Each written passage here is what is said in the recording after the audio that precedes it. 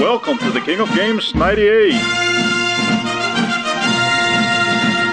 On this episode, Gran Turismo versus Pokemon Red and Blue.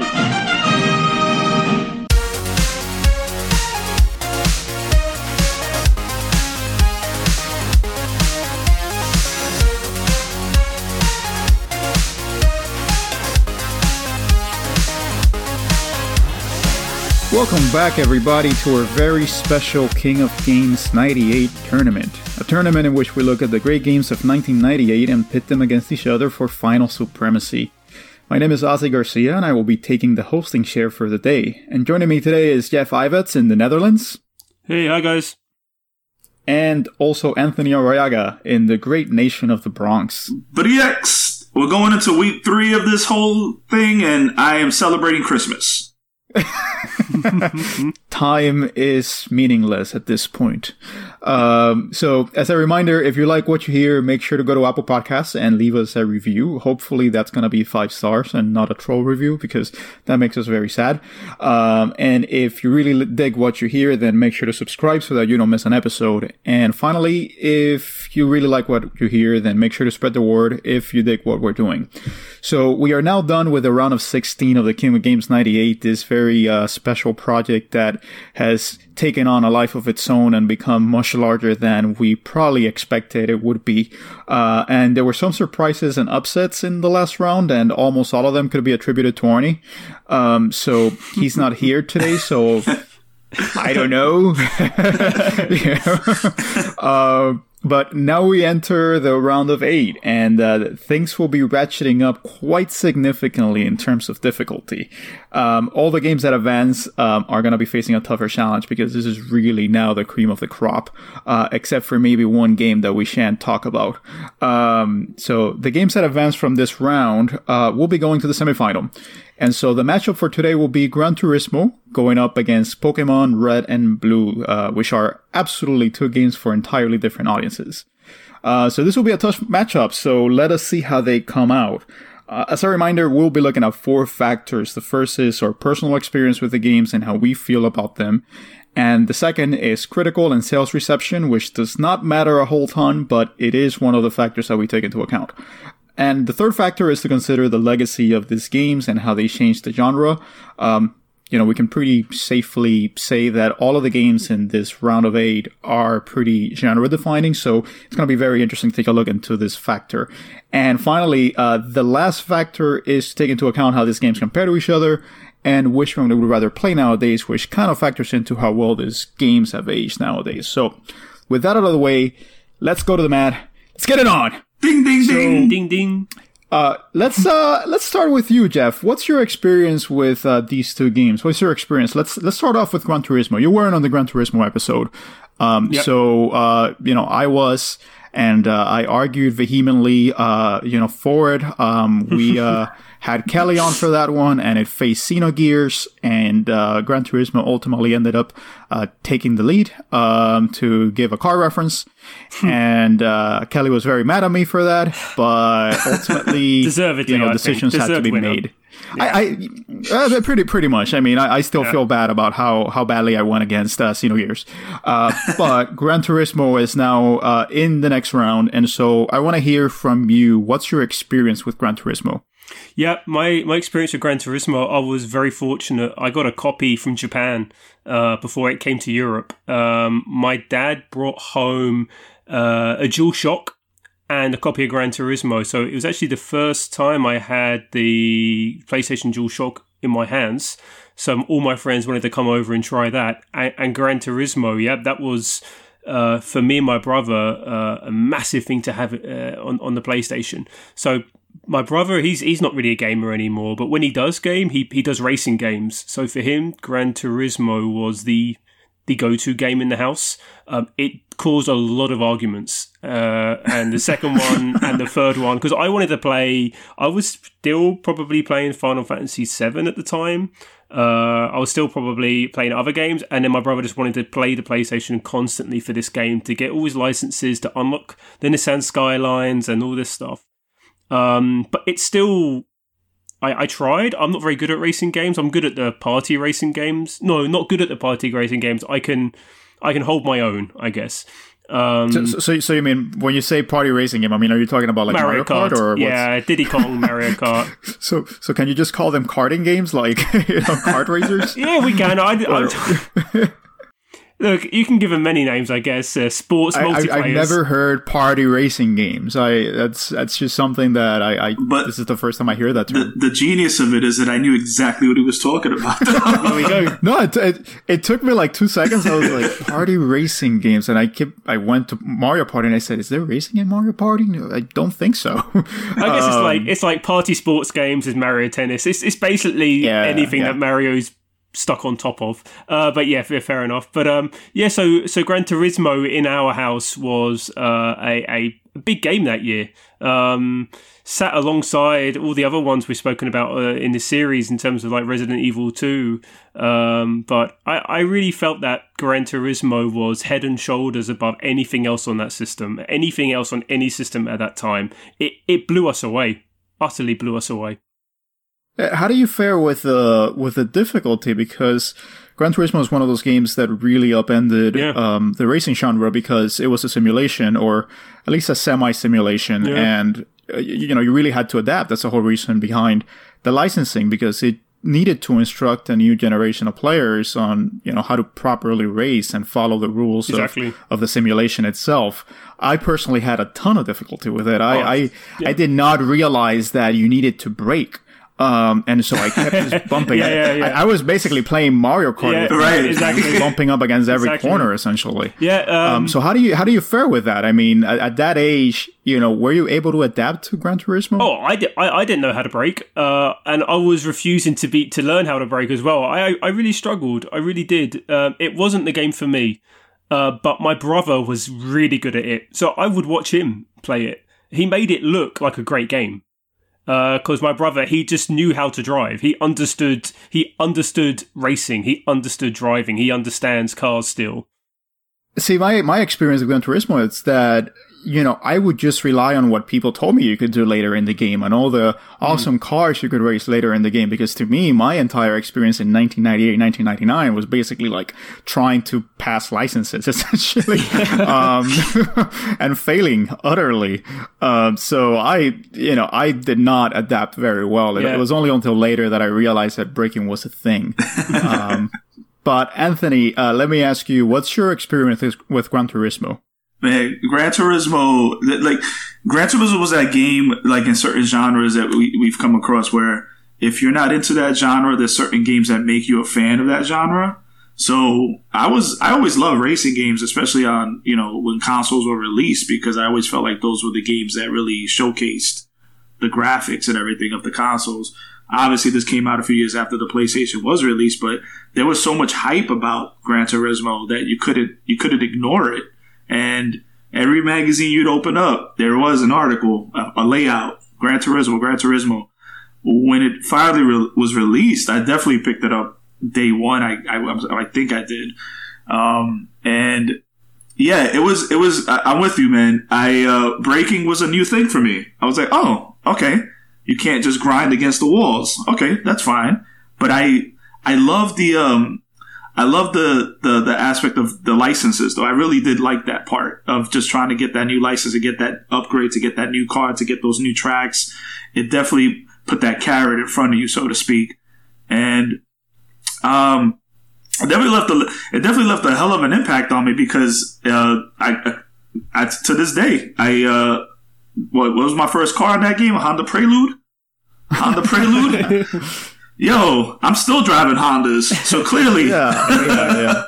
No, I mean, I think you really can't understate that, and this is something that was mentioned on the last episode, which is how much of an impact this game had on, the preference of people, for particular cars and brands. I eventually ended up owning a Mitsubishi Lancer Evo, and it was primarily just because of Gran Turismo. I wanted to feel how it drove, and I wanted to kind of compare, the simulation with the real life experience. Not very similar. Let me just put that out of the way. But it's really a game that, unlike, let's say, a Need for Speed, which was kind of my frame of reference before this, you could actually own an Integra or a Prelude. You couldn't really own, a Lamborghini Diablo SV, as you did in Need for Speed. Right. But with Gran Turismo, Honda Civic, I mean, that's that's probably the first car that we all own. I don't know about Jeff, since Jeff is over in Europe, but I mean, yeah, don't worry, we have cars over here. We have cars. Oh, you have cars? Yeah. Oh, that's good. I really thought that all of you guys just rode around in bicycles. The Honda Prelude was the Honda Civic of the 90s. It was that car that the car was nowhere near as much as the parts you buy for the car. So if you paid, you might have paid like $1,000 for your Prelude, but I bet you one of your rims was like probably $1,500. And the other thing about it is that you can't understate, the effect on the retail market essentially that this game had. Essentially, Civics became pretty overpriced, because of something like Gran Turismo. I think a lot of games, a lot of cars had a bump in their stock, let's say, because of Gran Turismo. So, that's something that can't be really understated, that a game was able to cross over so strongly, into the real world. That's something that Pokemon probably has done as well, but in different ways. And with that segue, let me ask you, Anthony, because you're a clueless gamer on this episode. What's your experience with Pokemon Red and Blue? None.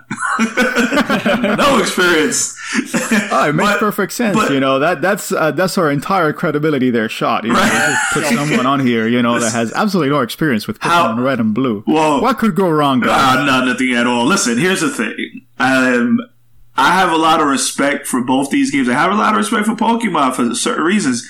I just, I was in that demographic that when Pokemon was starting to come out and be a thing, it just kind of escaped me. I was just like, people were trying to catch Pokemon. I was trying to catch dates with people, with women. So gotta catch them all, STDs. Yeah, that's what you were looking for. Free clinics, bro. It's all good. Bronx STDs. HPV certified. I don't even want to ask what type of STDs those are. This COVID got nothing on me. But no, of course. You were prepared 20 years ago, man. Dude, I'm the cure. They haven't found me yet, but I'm the cure. You have the antibodies and everything. Yes.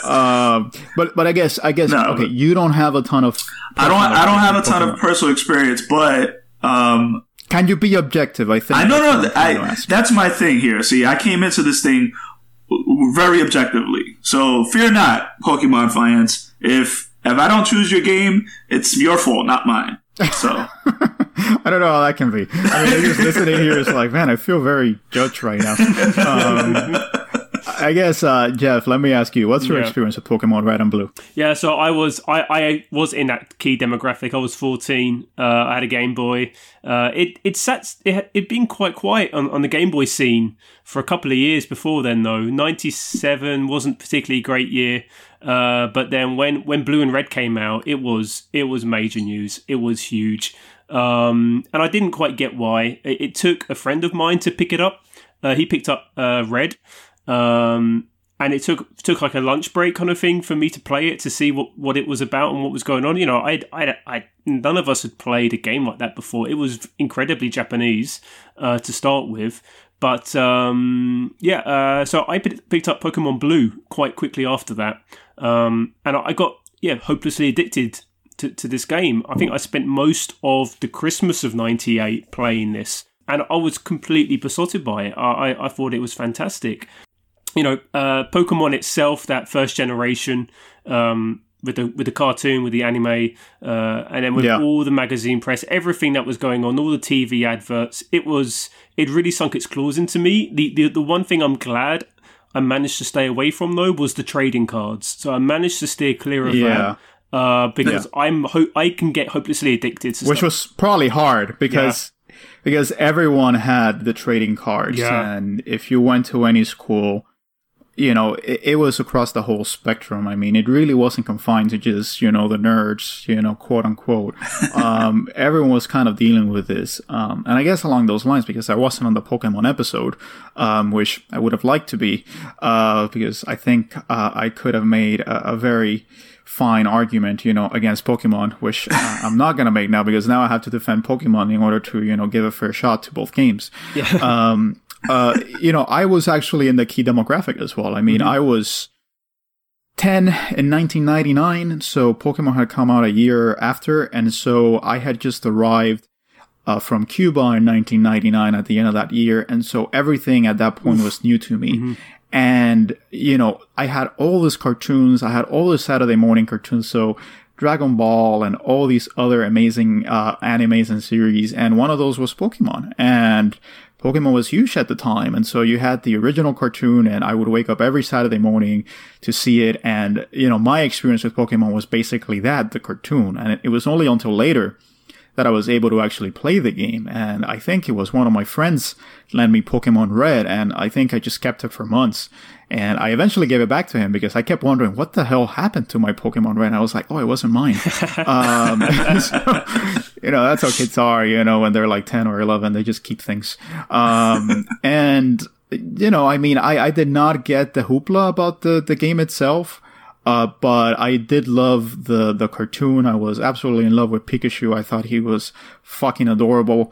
And, that kind of segued very well into, once I started playing the game, I had this familiarity with all the different Pokemon, like, Onix and Charizard and all this, awesome Pokemon.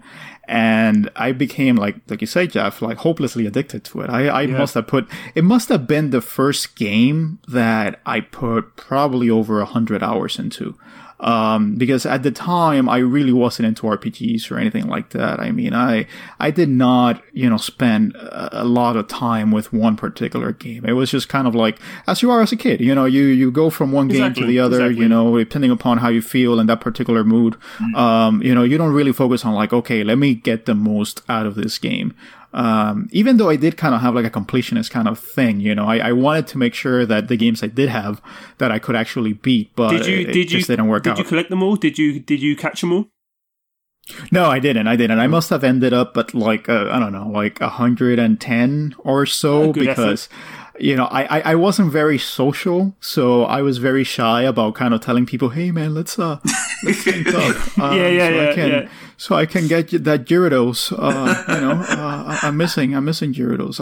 I wasn't like that, So I was very shy. So I didn't do that, and so I was at an intrinsic disadvantage with respect to that. But yeah, man, I mean, this game was cracked to me. I love this game, and I could see how, for someone in, their 20s or 18, probably as Anthony was, this whole thing was just like a fad. Utter nonsense. This is what the kids are doing. Right. I kind of feel like the same way about something like Yokai Watch, which was a huge thing for a brief time there. And I was like, I don't know what this whole thing's about, or even Minecraft, or I don't know, like streaming nowadays or Twitch or... Yeah. Okay, let me just stop right there. I'm just going to start naming all the things that make me feel like... But every generation has this thing, like, similar. And I think that's where Game Freak know that, because I think every Pokemon game is for the same demographic each time, but people get older, they think, well, this isn't the Pokemon I loved. It's like, well, this Pokemon isn't for you. Pokemon for you was Pokemon Gold. Pokemon Sword is now for these people, so stop complaining that it's not for you, because it's not made for you. Yeah, whichever one you played first, your first exposure to Pokemon is almost like Doctor Who. Like, your first Doctor is always going to be your favorite Doctor. Yeah. That holds true as a Whovian. And with Pokemon, it's like, okay, if your first Pokemon was Pokemon, I don't know, Black or Diamond or whatever, and you were the right age at that time, then that's going to be the Pokemon for you. And that's the beauty, I think, about the series, is that it can't reintroduce itself constantly, to new generations, and it still holds that kind of carrot and stick, approach of like, getting people sucked in, Exactly. To this world and getting them really hopelessly addicted, as Paul said, and making them, terrible human beings. I'm just kidding. It happens to the best of us. Don't you worry. Yeah. I mean, and so for me, I was like you, Jeff, in that demographic. I mean, I'm 3 years younger than you, I think. So, sorry about that, guys. Wow. So I'm in that demographic where, I had that crack and I made sure to take advantage of the crack. Yep. And it's funny because when you look at these two games, they look like they don't really have a ton in common, but they really are about collecting them all. I mean, you do want to get to that point where you buy that awesome, Corvette, or you buy that, I mean, I don't know. I mean, it's weird because Gran Turismo, compared to other series, because of licensing reasons, they didn't have like a Ferrari, for example. So, the higher end cars, were kind of like the Formula cars, etc., or like, the rally cars, etc. But yeah, ultimately, at the end of the day, it's two games about collecting. But, in terms of like my personal experience, I find that I have fonder memories of Pokemon, strangely enough, which is weird for me to say, as the resident crank of the show. I have fonder memories of Pokemon than I do of Gran Turismo, which, again, it's just interesting. I mean, I guess that's a question for you as well, Jeff. I mean, do you have fonder memories of Pokemon than you do of Gran Turismo? Yeah, I think personally, I would say yes. I respect the hell out of Gran Turismo. A phenomenal game when you think of what the standard that it set for racing games, which were there was so many racing games at the time, and it really set an incredibly high bar. But for me personally, Pokemon was just so much fun, so accessible, and it gave you that addiction. And when you're a kid, you love collecting, buying stuff, just like I do today. So it really, I think that Pokemon is that real. It really scratches that itch for most kids. So yeah, absolutely. Yeah, I mean, but let's talk, in particular about Red and Blue itself. I mean, because there have been many Pokemon games afterwards, and Red and Blue kind of feel quaint by comparison. Do you think that, Pokemon Red and Blue should be looked at, in the context of all the games that came after? Or should we judge it based on what essentially is a very simple game with very simple mechanics, but with a very good feedback loop? I guess, Anthony, let me ask you that question, and hopefully you can answer it objectively. Well, it's funny because I'm talking to my son the other day, and I don't even know what got him into randomly playing a Pokemon game. I really don't remember why, but he commented on the simplicity of it. Just the simplicity of the gameplay, the graphics, just everything. And he just enjoyed it for that.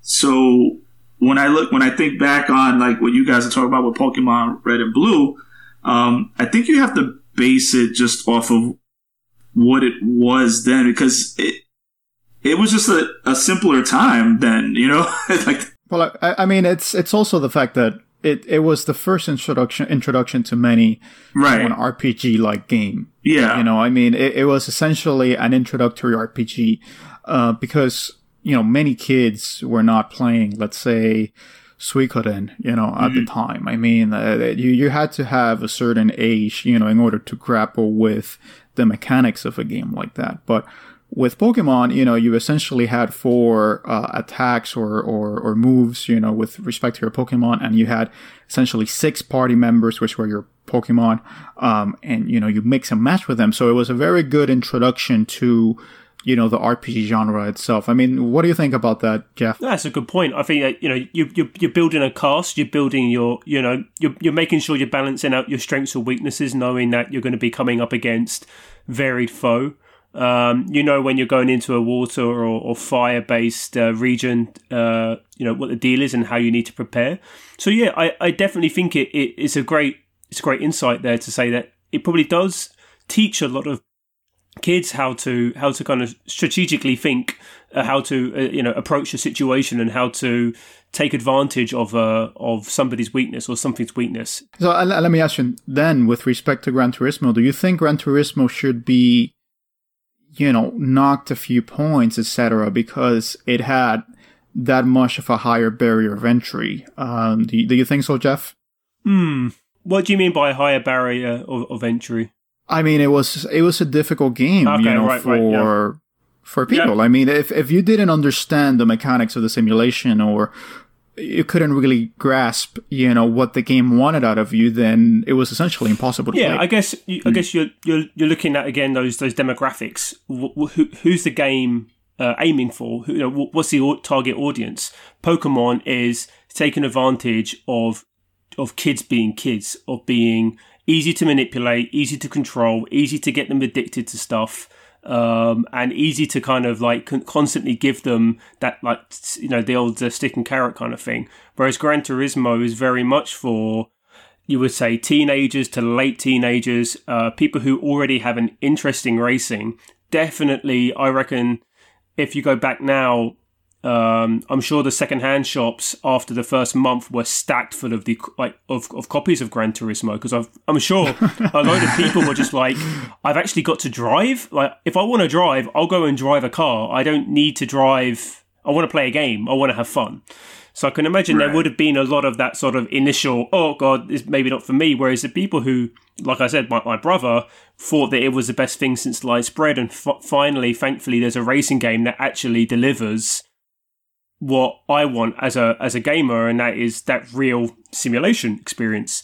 So this is me trying to not knock it points, because I think that it does what it sets out to do incredibly well, and the people that wanted it would have bought it, and like a bunch of Johnnies and Jimmies and Sallys, 12 years old, that's not for them, right? So if they pick it up and play it, of course they're going to find it tough. Even I found it tough. I was 14. So not docking it points, I'm going to be on the fence about that. Okay. All right. So, who do we give the edge here on this factor? I mean, it sounds like Pokemon kind of gets the edge, right? In terms of personal attachment? Personal attachment. Oh, well, for me, personally, it's going to go into Gran Turismo. Yeah. Yeah, well, for you, it's Gran Turismo. Yeah. For me and Jeff, it sounds like... personal, yeah. We're Pokemon. Yeah. I mean, so we have, a majority here saying Pokemon.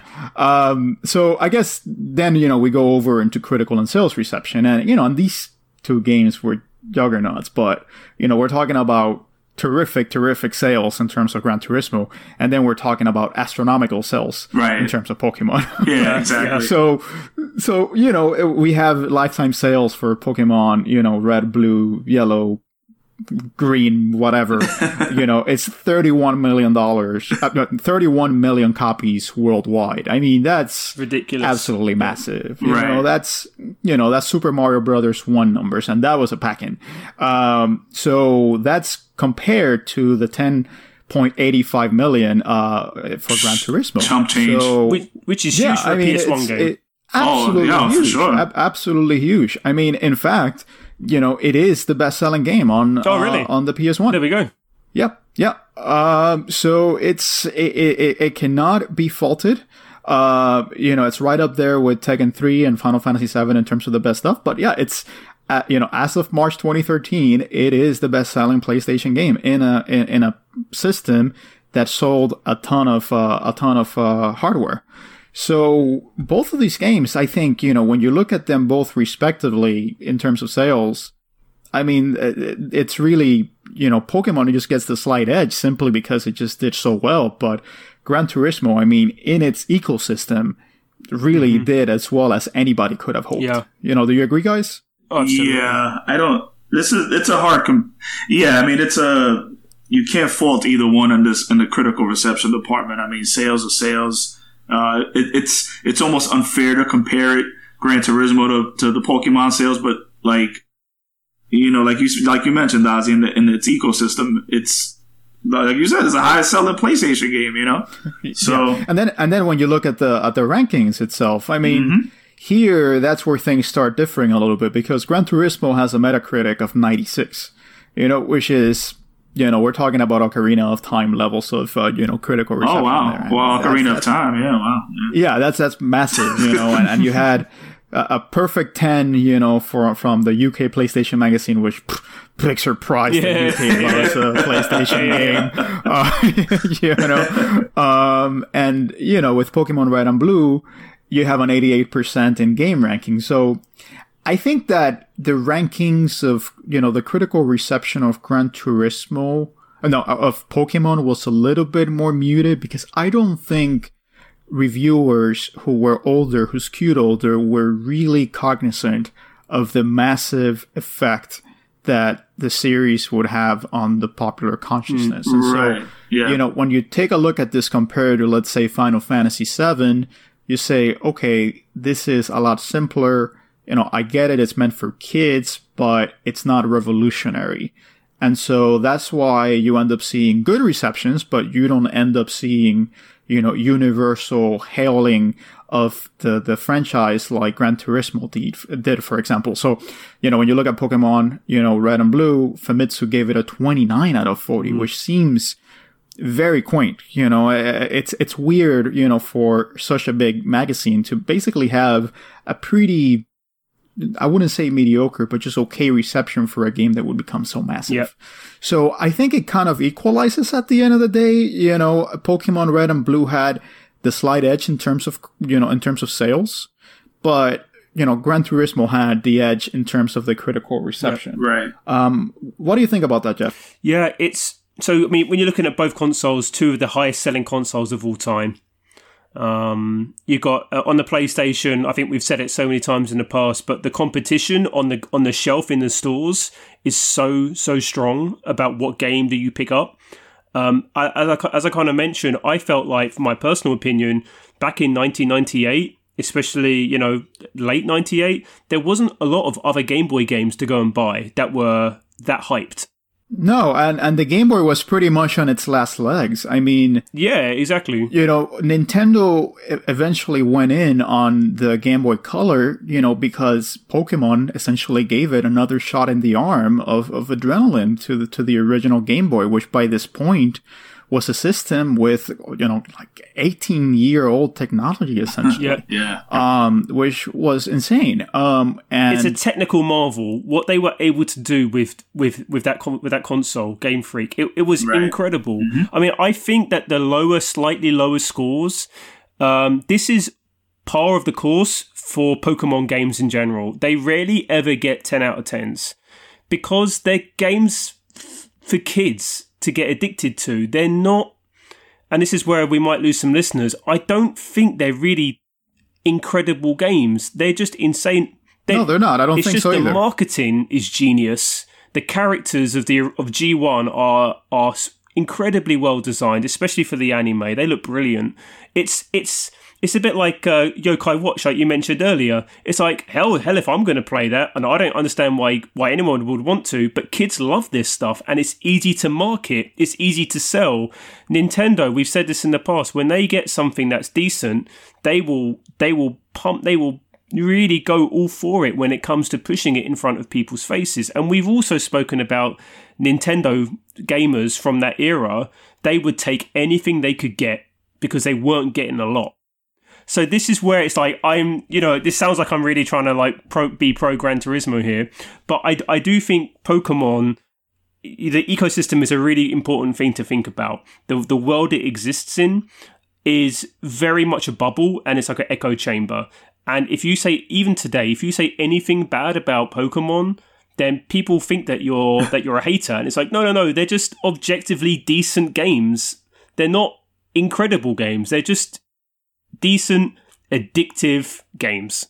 Yeah, I mean, and let's not forget the feedback loop. I mean, the feedback loop is extremely addicting. I mean, that's the whole point of gotta catch 'em all. I mean, it's getting kids to get that next fix of, okay, let me keep going into that grass to see if I can catch that Jigglypuff that Paul so much loves. So it's huge. But then again, you think about the fact that, the Game Boy had essentially a 9-year head start in terms of a built-in audience. You know, people were buying Game Boys since 1989. And so this was in almost every house at the time. And, you know, thanks to Tetris, you know, even, grandma, played the Game Boy. And so when you compare that to the PlayStation, which was only 3-4 years into it, it had less time to build up that audience. And, for people with a Game Boy, they could just buy this brand new game when, in fact, there was an almost a complete drought of Game Boy games at the time. So it makes sense that Pokemon, sold so well because, people had Game Boys and people wanted games for it. So, you put that 2 and 2 together and it works great. I mean, what do you think about that, Ant? No, I completely agree. I think when you're looking at the reviews themselves for the game, and you made the point, and I was thinking the same thing, was that the people reviewing the games are older adults and looking at this Pokemon thing like a little, like whatever, little kid RPG thing. But yeah, a lot of people overlook the install base, and man, it's remarkable. Remember, I know it's been mentioned before, but if you have a certain amount of an install base and you get 10% of that install base to buy a Pokemon game in this case, look at the numbers you're getting. And you also have an element here, which I don't want to forget because I can't miss an opportunity to knock on the Nintendo 64. The Nintendo 64 did not have a ton of games either. And so if you had a Nintendo home where what they essentially had was a Nintendo 64 and a Game Boy, you're not getting a ton of stuff on the Nintendo 64, at least not until later in the year, when Ocarina of Time is released. And so you're like, okay, well, let me take advantage of Pokemon, which is this new Nintendo game. Right. That's another element that maybe, we hadn't thought about and that maybe, factor into it. Yeah, I mean, I mentioned that about 5-10 minutes ago. I do think it's important that we don't disparage Nintendo fans too much in this chat, but definitely in this time it was you all own GoldenEye, Mario Kart, Ocarina of Time, and probably Pokemon. It was just, what else are you going to have? Right. Yeah. And so I guess, can we say that this is a tie essentially for this factor? I mean, we spoke so much about Pokemon and not as much about the success of Gran Turismo.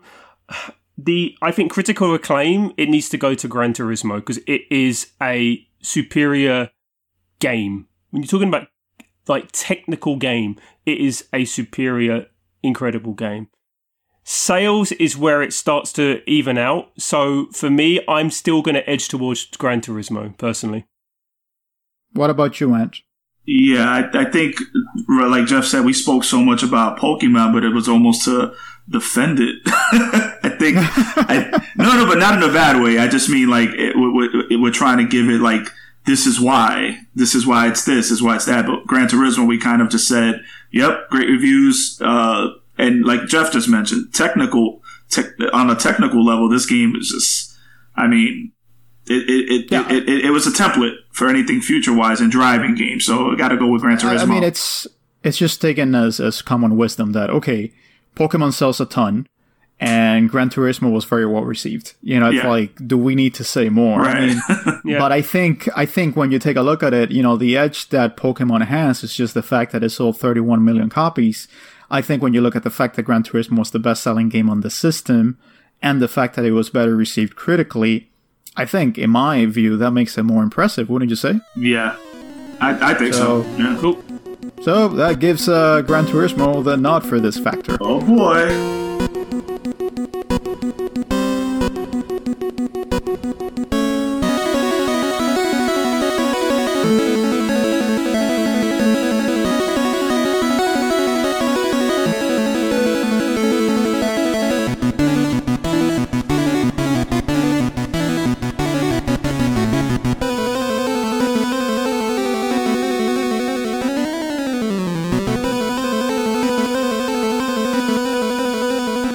I guess let's talk about the legacy of these games and how genre defining they were. I I think with respect to Gran Turismo, I mean, it essentially created a genre. Yeah. I mean, would you say, Jeff? Yeah, absolutely. It was the first of its kind, and today people are still enjoying the series and enjoying games like Forza. So Gran Turismo was the birth child of a very important genre for video games. Like Ant mentioned, like now when you get a brand new console, a lot of people look to, okay, let me see how good the racing games are. Because that's the level that people now kind of go, if it's not realistic, then the system's not good enough. Right. And I think that's a great testament to the longevity of Gran Turismo here. Yeah, I mean, and the console manufacturers, Sony and Microsoft, they essentially need to have their own simulations. So Sony has Gran Turismo, whereas Microsoft has Forza. And, Forza's kind of put up there, with every kind of unveiling of any new system for Microsoft. And the direct lineage from Gran Turismo to Forza is absolutely there. So what do you think, Ant, in terms of Gran Turismo's genre defining, I mean, what do you think, makes Gran Turismo so enduring in that sense?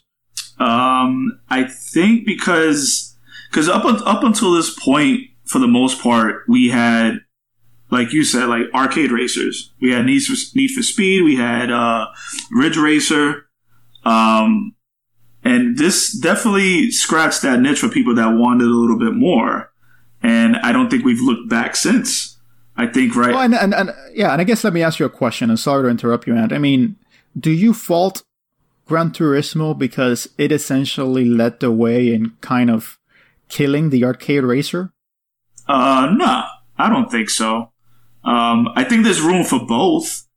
I just feel that. Oh, me too. Me too. I think there's room for both. I mean, there's, you don't want to play and this, for any genre, you can play a heavy RPG game, you can play a heavy sim game, and then you kind of just need to just unwind and just have fun. So if I play Gran Turismo, I might be like, all right, cool, I need to take a break. Let me play some Daytona now. Like it goes both ways. But right, if with Gran Turismo, you saw the like you said, the lineage of Sega GT, and then you saw Forza, which is now like the sim racing game. And I think, yeah, man, we might not be seeing any new Gran Turismo games per se, but we are seeing its DNA in a lot of other games. I guess, let me ask you that, Jeff. I mean, because the way I see it, yes, there's room for both, but we've eventually gotten to the point where even the Need for Speed games have a pseudo-simulation feel. And I think that can be directly attributed to the influence of Gran Turismo. We don't really see pure arcade games anymore, except for, what you call the party games, essentially. Yeah. So, I mean, that's, I would say, a negative in terms of genre defining, but it still makes a genre defining. Well, yeah. What do you think about that, Jeff? Yeah, all of my racing game experience is by watching my brother. He's just so good at them, bastard. And when I think about, like, especially like Need for Speed, he really got into that on the PlayStation 2 when you could start customizing. And I think that when you go through that, and I think then the Burnout series kind of it was another hybrid where you've got like a racing game, but it's also a bit arcadey because it's very short, full of accidents and crashes and all the great stuff. So it's definitely become a blend for a lot of genres. I think a lot of developers would have realized that Gran Turismo has set a bar in terms of not only technical prowess and not only realistic, realism, but also of giving gamers more choice when racing. And we even see it with Mario Kart today, right? You can select the wheels, you can select what glider type you want, what kind of car you want, all these kind of things, where we're just starting to give that choice because that's what people want, because they want to be able to pick and choose and to tweak and to make their little alterations. And for sure, Gran Turismo wasn't the first game to ever offer customization, but I think that it definitely did that for racing, where it was said, right, you can have a racing game, but we're gonna really let you just slightly tweak and tune, because that's what great racing car teams like your Ferraris, like your Mercedes, it's all the Formula One stuff. Even in your Daytonas, you get in your NASCAR, it's all about the mechanics behind the scenes, making the tweaks as well as it is the driver. So yeah, it's. I think arcade races had to change because consoles were caught up so fast with the arcade and started pulling ahead. Another racing pun for you. And I think they had to adapt. And I think the ones that couldn't are the ones that kind of got left on the scrap heap. Yeah, I mean, and I think there's also another element to this, which is that just as Pokemon did a lot in order to pull in new gamers into the RPG genre, I think Gran Turismo cannot be ignored in terms of what it did to bring in gamers. Well, not gamers, but bring in people that didn't see games as anything other than a toy. It allowed, a degree of seriousness to the medium that I think was probably lacking before. I mean, you could enjoy a Need for Speed, but at the end of the day, that was still very much a game, fun, and having that thrill was, the most important factor, rather than saying, okay, this is going to be, as good a simulation as we can give you of real cars on real tracks, etc. So it probably pulled in a lot of individuals that would not have otherwise gotten pulled in because they saw games as a kid's toy, I would say. Right. So I guess let's jump over then to Pokemon, Jeff. I mean, because we've said that essentially it's a very simplistic game, but it did create a genre in a sense, which was let's just call it the gotta catch 'em all genre. That you just had this loop of just having to catch all this, tchotchkes, in this case, pocket creatures or pocket monsters as they called it. But at the end of the day, it still was very much a simple RPG, in the Dragon Quest mold. So what do you think in terms of, the genre defining aspect of Pokemon? How do you think that kind of stacks up? This is a tricky one because it is essentially an RPG and they've been around for a very, very long time.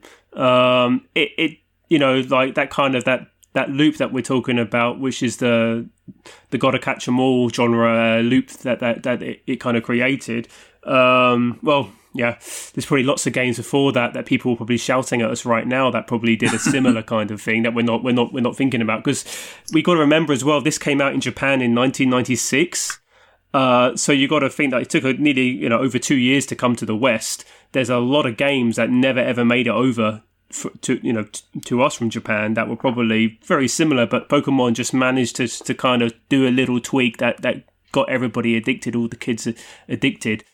So I think that on one hand, it created a series which we're still talking about today. Some of us aren't playing it. I know lots of people in our age groups who are still playing Pokemon. A load of people in my office, I remember, were going crazy when Pokemon Go came out. And we're talking about like guys in their 50s who were now hunting Pokemon for a good couple of weeks. So let me give you an example of that. Let me just step in, Jeff. I mean, as I've said before, I'm an attorney and I work at a law firm. There were partners, with their phones playing Pokemon Go on the bathroom stall. I mean, wow. That's and that's an entirely different conversation because Pokemon Go is another entirely separate phenomenon. But, to be fair, the lineage starts here with Pokemon Red. Yeah. Exactly. I guess that goes well into legacy. Which of this game, Sam, do you think has the stronger legacy? Because in the case of Gran Turismo, its legacy is still being felt nowadays, and its legacy has crossed over, as we have said, into real life, where individuals have become race car drivers because of Gran Turismo. I was about to say Pokemon, goddamn. And essentially, Gran Turismo is synonymous nowadays with racing in real life. Yeah. Compared to Pokemon, where essentially this game was the foundation for a cultural craze. Who do you think has the edge here? Well, like you said, it's the Gran Turismo legacy is still being felt, but the Pokemon legacy, we're still seeing it. It's still there. It hasn't gone anywhere. It's not like no one's saying, "Oh, this game reminds me of Pokemon." No, people are like, "Have you played the new Pokemon? Have you gotten the new Switch with the Pokemon freaking controllers?" I mean, yeah, I think legacy wise, you have to go with Pokemon. What about you, Jeff? What do you think? This is a really hard one. Really hard. I've been really racking my brain to look at it from different angles. I think when you look at wider society, Pokemon has been a cultural phenomenon that probably even my parents are aware of and know about. Whereas Gran Turismo wouldn't. Like if I said Gran Turismo to my dad, he'd think of an actual car from the US. He'd think, "Oh, you're talking about cars." It's like, "Yeah, I'm talking about a car video game." And like, I don't know what you mean. So, whereas they all would recognize, they wouldn't know he or she's called Pikachu, but they know what a Pikachu is. You know, right? Yeah. So I think culturally, Pokemon has had more of an imprint. Within gaming, I think that's where it's a bit more even. Not too much, because I think Pokemon is a phenomenon, and you can't dispute that it is something that people will continue to play for generations, and we're going to be very old men looking at scores of kids running around playing Pokemon on their virtual... I don't know. I can't even begin to try and predict what people are going to be playing in 50 years' time. Oh, it'll just be holograms by then. It'll just holographic Pokemon running around. Yeah. I can tell you the future, we're going to have Pokemons inside the home, via hologram. Yeah. And they're just going to like spend the time with us, and you're going to be eating, and then an Onyx is just going to come in and sniff your food, see if he, if you can give him some or something. Mm-hmm. It's going to be a very, very scary world. I don't know if I want to live in that world. So I guess then on the to speak about Gran Turismo, because I think Pokemon's an easy one to talk about the cultural imprint that it's made. But for Gran Turismo on the gaming side, yeah, we've said it a few times already. It created a genre in its own right. It made developers of racing games look at themselves and say, we need to do better now. Like, the competition is here and we need to react to this. And I think we've gotten now so many good racing games, like unbelievably good racing games. You've even got Formula One drivers playing a Formula One game when they're doing their practice sessions. It's that realistic. And I think that is... I think there's a very large legacy as well. But for me, when you put them head to head on this one, Pokemon does edge it. It has to. I mean, real quick, I just wanted to ask if you bought a Pokemon game back then, you basically already had a Game Boy. I wonder how many systems Gran Turismo sold if you didn't have a PlayStation. Yeah. Very true. Yeah. I don't know. I actually can't. Oh, no. What? No. What? Ozzy. No, but I think. But it was a console. Let me call Casanori Yamauchi right quick. I'm gonna text him real quick. No, but I think Gran Turismo was probably more of a system seller. Yeah, big time. Mm. Yeah, I would say so. I would say so.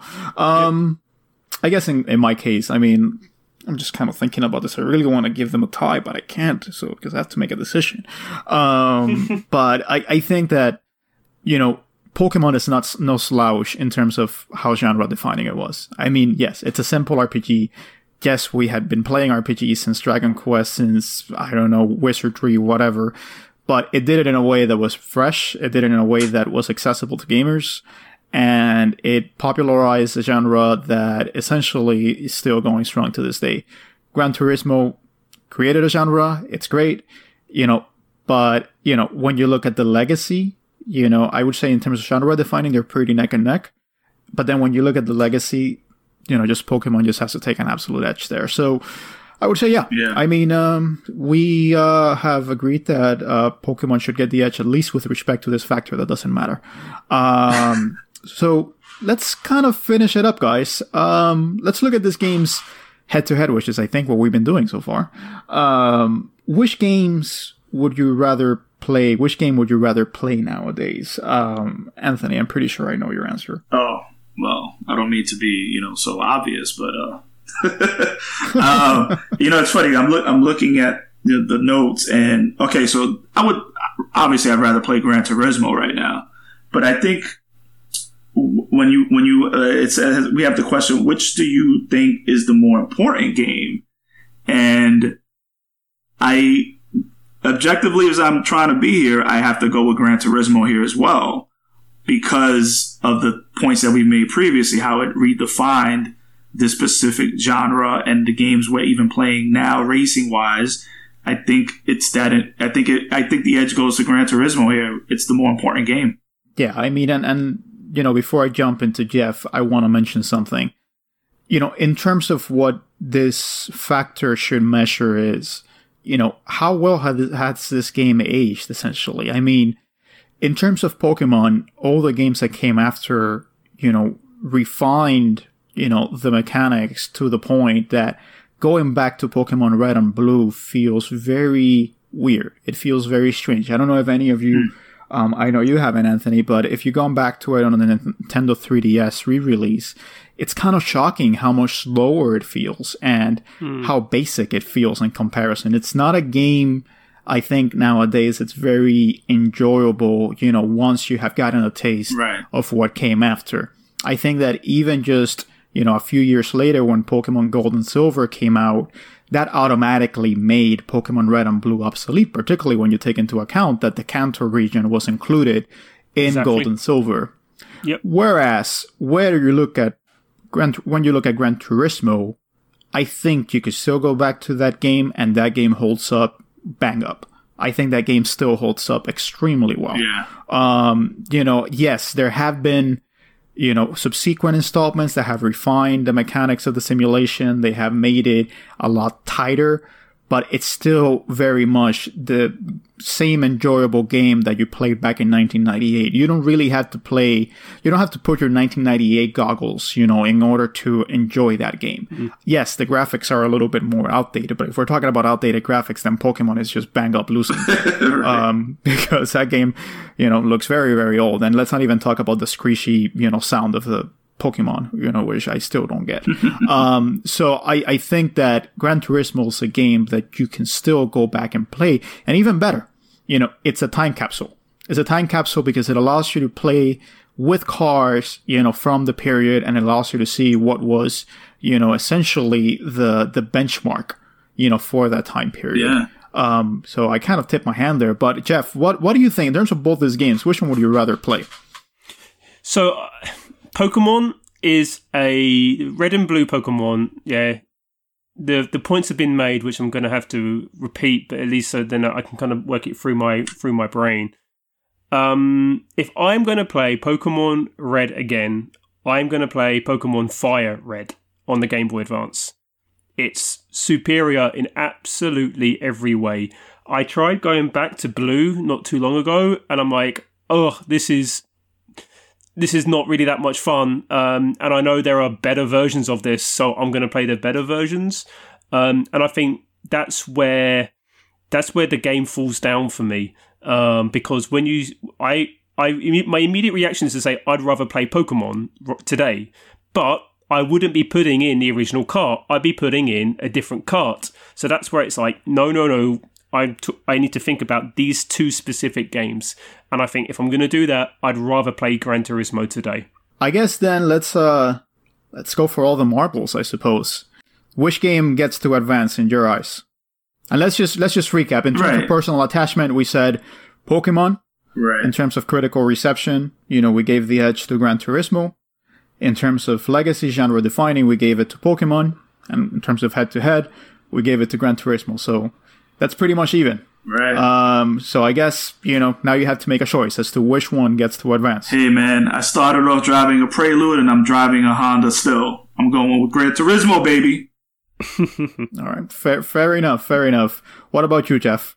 I have to make sure I'm super clear here to our listeners. We're talking about the exact games. We're not talking about the franchises. We're not talking about the cultural side of things. We're talking about the game itself. We're not talking about Pokemon Gold. We're not talking Pokemon Sword, sorry. We're not talking about Gran Turismo 5. We're talking about the original games. original games, head to head, it has to be Gran Turismo for me. It is it's a better game. It's a better game. Full stop. It got better scores for a reason, because Pokemon is an addictive collecting child's game. And Gran Turismo, Stop right there, Jeff. Stop right there. I love the way Jeff started off by saying he gave this whole argument like, okay, listen, guys, this is what I mean here. And then once he gave his answer, he was like, fuck this, I'm blowing the roof off this thing now. You should have stopped like maybe 30 seconds earlier. I'm not the one who shits all over all the Square Enix guys and Miyamoto. I have respect for people in the industry.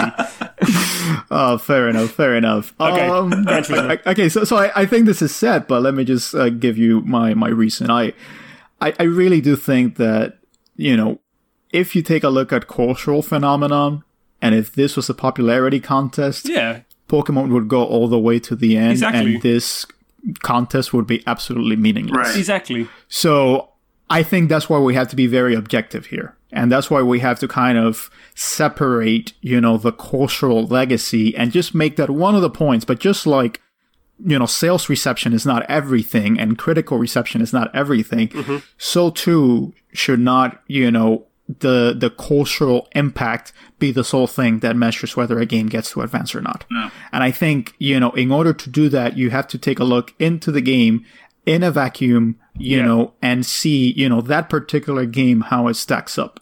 And when you take a look into that, I do have a very strong affinity to Pokemon, but at the same time, Gran Turismo has to get the edge. Right. And I didn't pick Gran Turismo because I've only played it. I actually came into this recording thinking I was going to vote for Pokemon.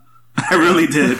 But you guys did a terrible job of convincing me otherwise, so gotta go with Gran Turismo. And that's the thing. The intent wasn't to convince you to vote Gran Turismo. I think we really tried to kind of be fair to both. Obviously, I've just pulled hot water on all of the gamers out there.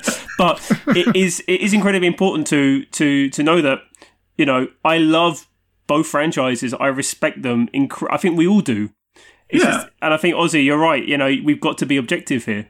And I think we're going to be saying this for all the other episodes because we know people are going to be upset. Yeah, I mean, at this point, we are in the cream of the crop, except for one game. So, we are going to be pissing off quite a few people with every single episode that we go from here on out. And that's something that we just have to accept. When you have a matchup like this, when you have these brackets, hard decisions are going to have to be made.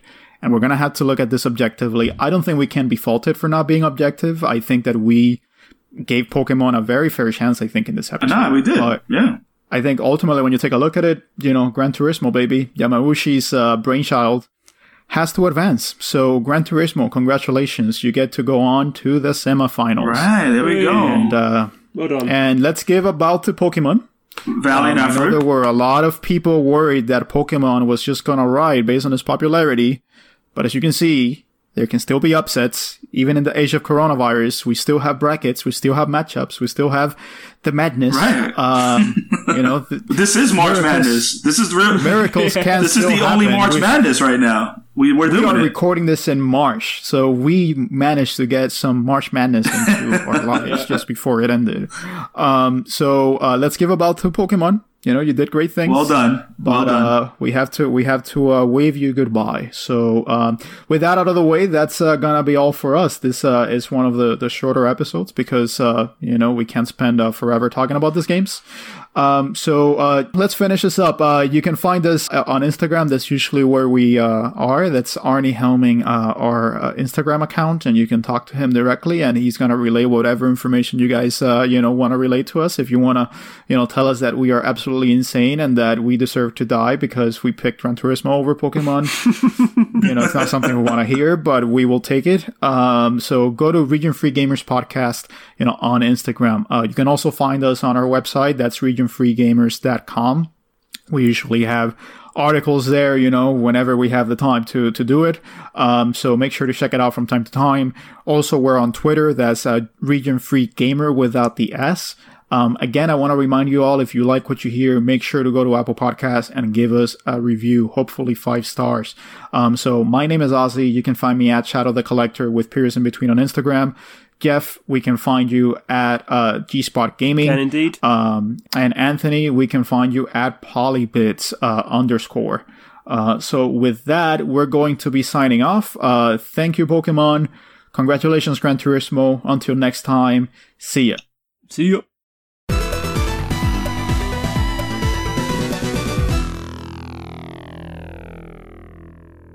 Fear not, Pokemon fans. If I don't choose your game, it's your fault, not mine.